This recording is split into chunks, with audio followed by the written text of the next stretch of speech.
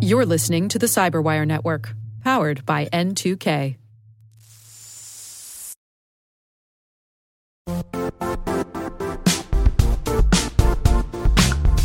And now, a word from our sponsor, Zscaler, the leader in cloud security. Cyber attackers are using AI in creative ways to compromise users and breach organizations. In a security landscape where you must fight AI with AI, the best AI protection comes from having the best data. Zscaler has extended its zero-trust architecture with powerful AI engines that are trained and tuned by 500 trillion daily signals.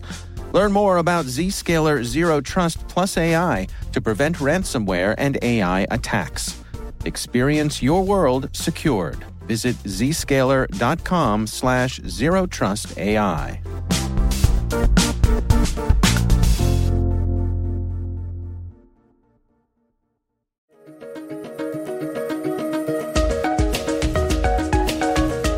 Hello, everyone, and welcome to the CyberWire's Research Saturday. I'm Dave Bittner, and this is our weekly conversation with researchers and analysts tracking down threats and vulnerabilities and solving some of the hard problems of protecting ourselves in a rapidly evolving cyberspace.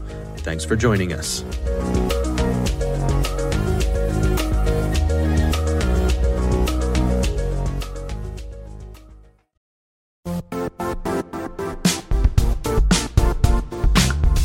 The IT world used to be simpler. You only had to secure and manage environments that you controlled. Then came new technologies and new ways to work. Now, employees, apps, and networks are everywhere. This means poor visibility, security gaps, and added risk. That's why Cloudflare created the first-ever connectivity cloud.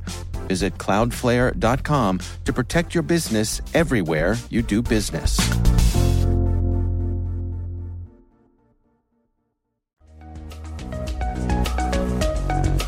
I'm as bewildered as you at the sheer audacity of this guy.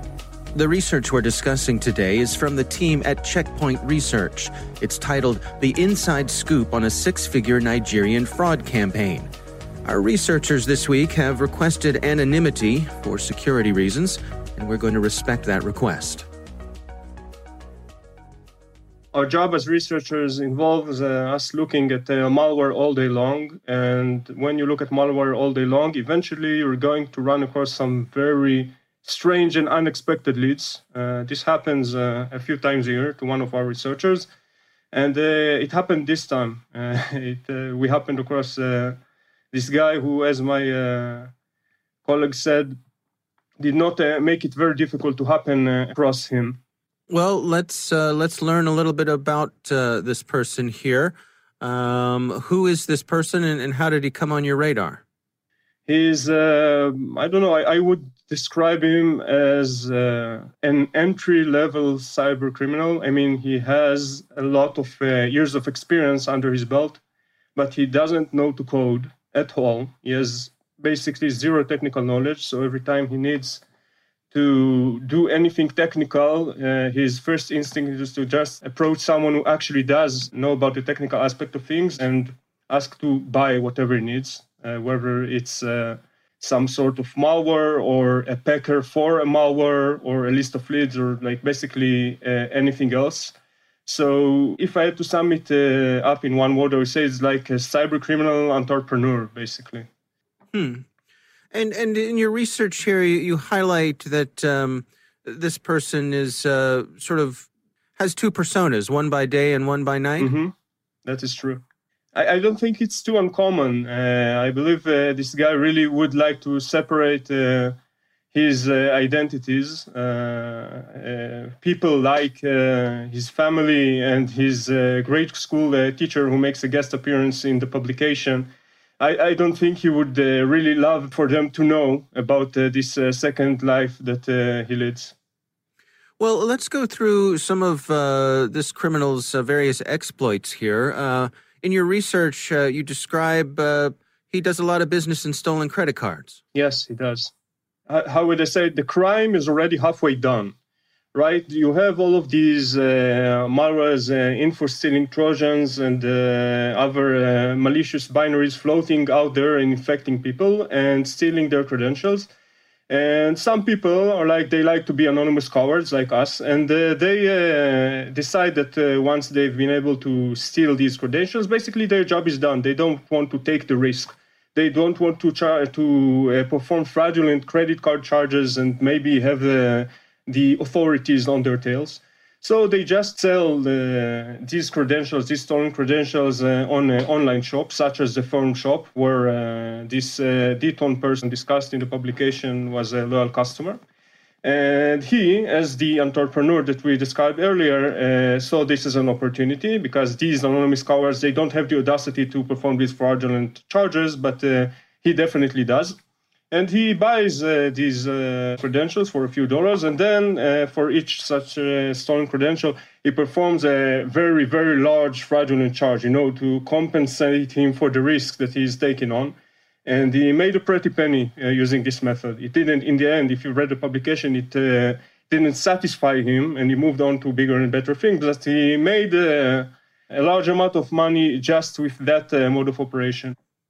Yeah, you point out in the research here that he could have easily made over $100,000, maybe even more than that. And one of the things about him is his audacity, that he's someone who's willing to take these risks. I believe that the world of cybercrime is full of these people because, if you look at the numbers, it's easy money. If you're willing to take the risks involved, like, for instance, the fact that now there's a publication about him out there on the internet, that's one of the risks that you're taking on. But if you're willing to take them on, it's easy money. So I'm not surprised that guys like him exist.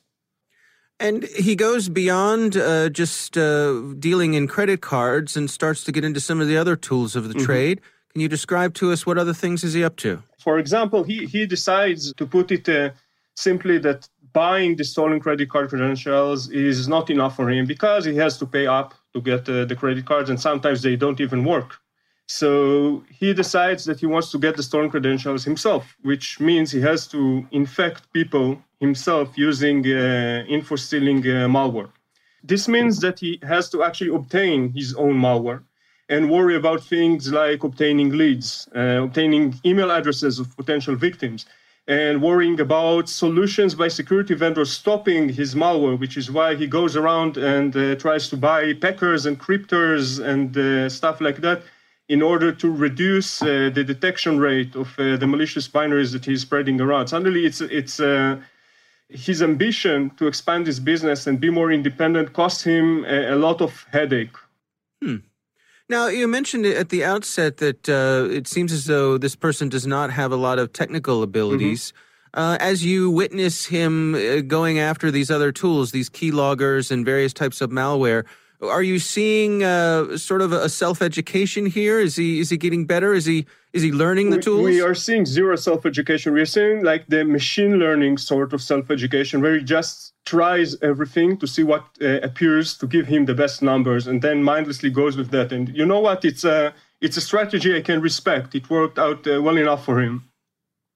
And so does he have success with these sorts of tools, with the keyloggers and so on? I believe he does, because if you look at the publication, in one of the screenshots, he tried one of the many strains of malware that he eventually gets to trying out, and it's a nanocore, a well-known and well-respected brand name in the cybercrime arena.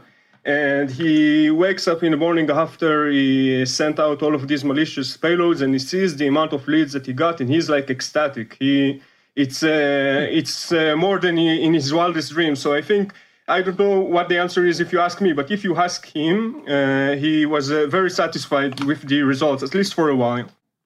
And can you give us some insights? What was your ability to track him here? How were you able to just keep an eye on him while he was doing these things?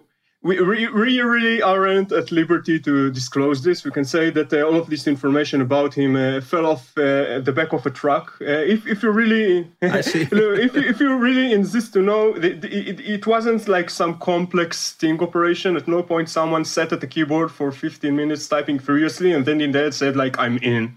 This guy, he had a really lousy OPSEC. He was just sitting there waiting for someone to find him. I think, like in theory, an analyst with 1 week of experience could have found all of this information. Of course, I'm exaggerating, but Really, he was just a sitting target. So I think that's really the takeaway here. Yeah, I mean, that's really an interesting insight that this person who, I suppose on the one hand, as you say, that the OPSEC was very lazy, so reflects the laziness of criminals, but also was willing to put in the time of just trying things. It seems like had plenty of time on his hands. Well, first of all, it's not the laziness of criminals in general. It's like this one specific guy. Right, we've seen the people behind Emotet and Gozi and Guncrab. These are professionals. They really put in the work and they keep up with the times and technical advancements. At least to some sort of standard. Like this guy is a different breed of criminal. Yeah, he had all the time in the world to try every single solution that he could possibly think of without understanding anything technical about what he was doing. But again, it worked well enough for him. So who are we to argue? Well, it's interesting, too. One of the things you point out in your research is that he was not always terribly successful in dealing with the other people in the criminal underground. It seems as though there were times when they were trying to take advantage of it. Most of the time, he's the one trying to take advantage of other people by infecting them with remote administration tools while they're trying to do business with him.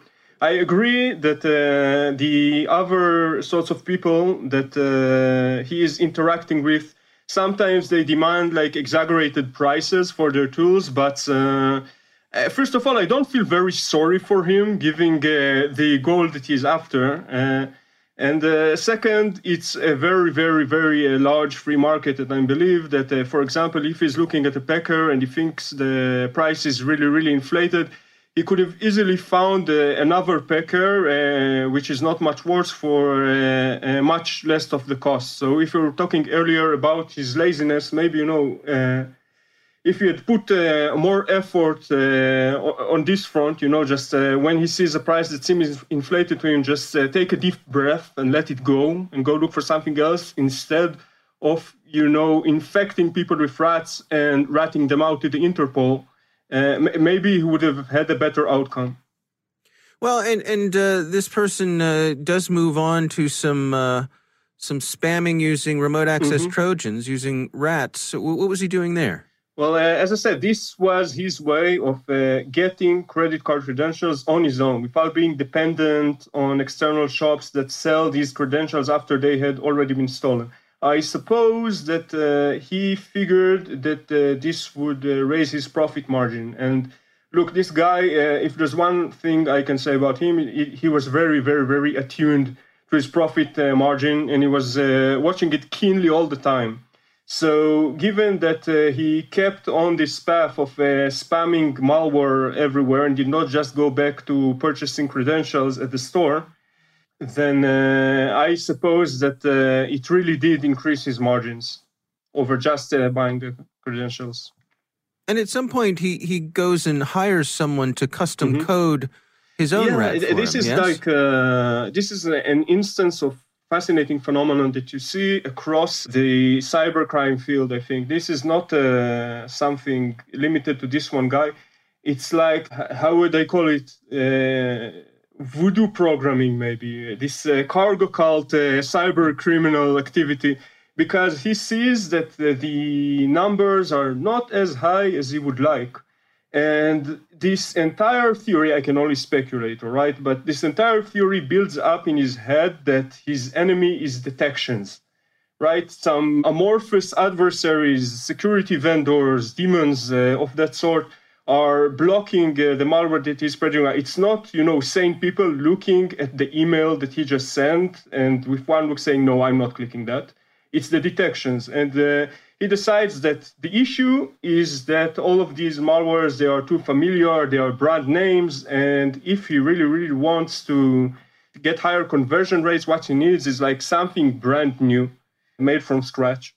I wouldn't agree with him on that, but this is the path that he chose. There's a remarkable part in your research here where you describe this gentleman, Ditan, infecting his developer with a rat itself. I could not believe it when I saw it. When I was told that this is in fact what had happened, among Deaton's many other exploits, I asked, what? Excuse me, what? Are you really sure? I'm going to put this sentence in a Checkpoint Research publication, so can you please triple check for me that this event in fact happened? Right? And after I heard the word yes for the fifth time, I put it in the publication. But I am as bewildered as you at the sheer audacity of this guy.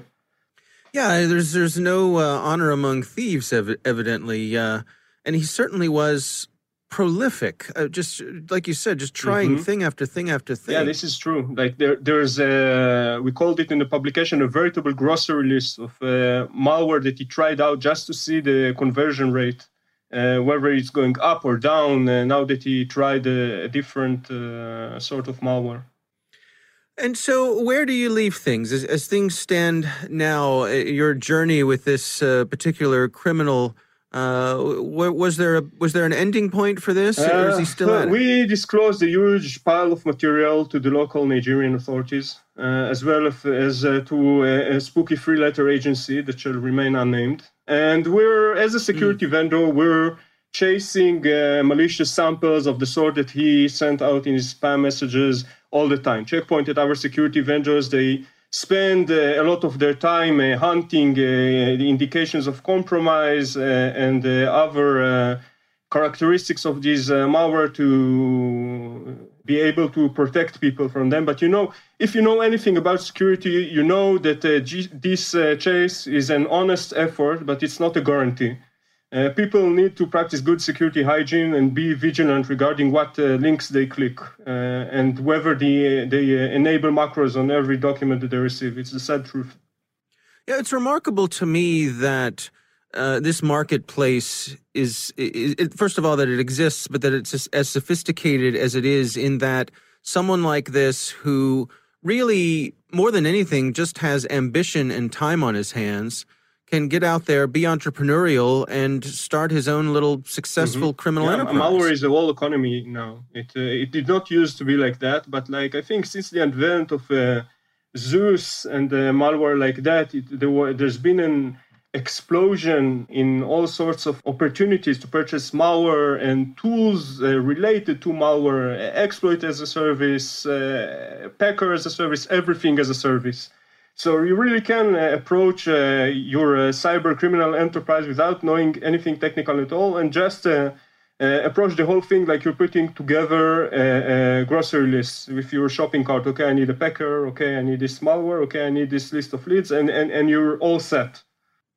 In terms of people protecting themselves against the sort of things that this particular criminal was up to, what sort of recommendations do you have? Well, okay, when you look at this sort of issue of this really potato-grade criminal activity being able to siphon so much money away from innocent people, there are really two ways that you can look at it. One way is to become depressed and say, there's nothing new under the sun. This is just the way the world is. These people are going to exist as long as innocent people mindlessly click links in emails and mindlessly enable macros. And this is always the way that it's going to be. Because, I can sit here and tell the people listening to this podcast about what links not to click until kingdom come. But the truth is that, like we said in the publication, the people who need to hear this advice the most aren't listening to this podcast. And this is sad. Now, my personal opinion is that probably the way forward is, I'll put it bluntly, nannying and mollycoddling the layman more. Because this is something that has precedent in the information security landscape. By now, your web browser will sometimes tell you, no, you're not going to that website. No, you're not adding an exception for that certificate, and that's final.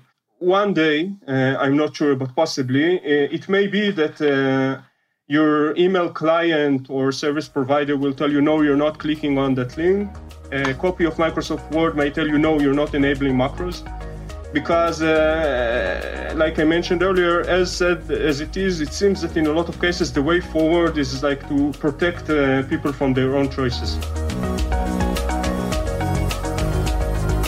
Our thanks to the team at Checkpoint Research for sharing their insights. The research is titled The Inside Scoop on a Six-Figure Nigerian Fraud Campaign. We'll have a link in the show notes.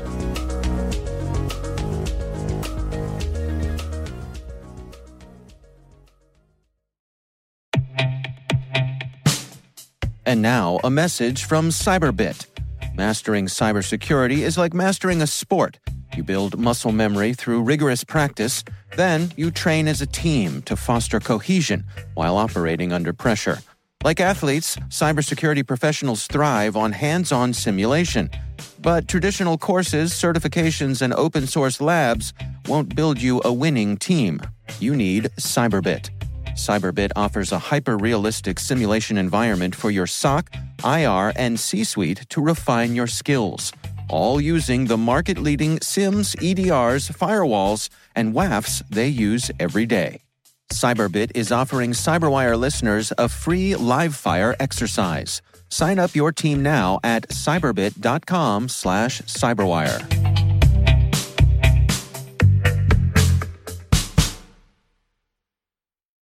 The CyberWire Research Saturday is proudly produced in Maryland out of the startup studios of Data Tribe, where they're co-building the next generation of cybersecurity teams and technologies.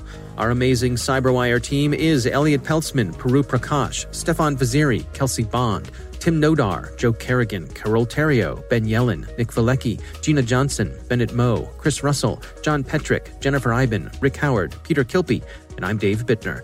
Thanks for listening.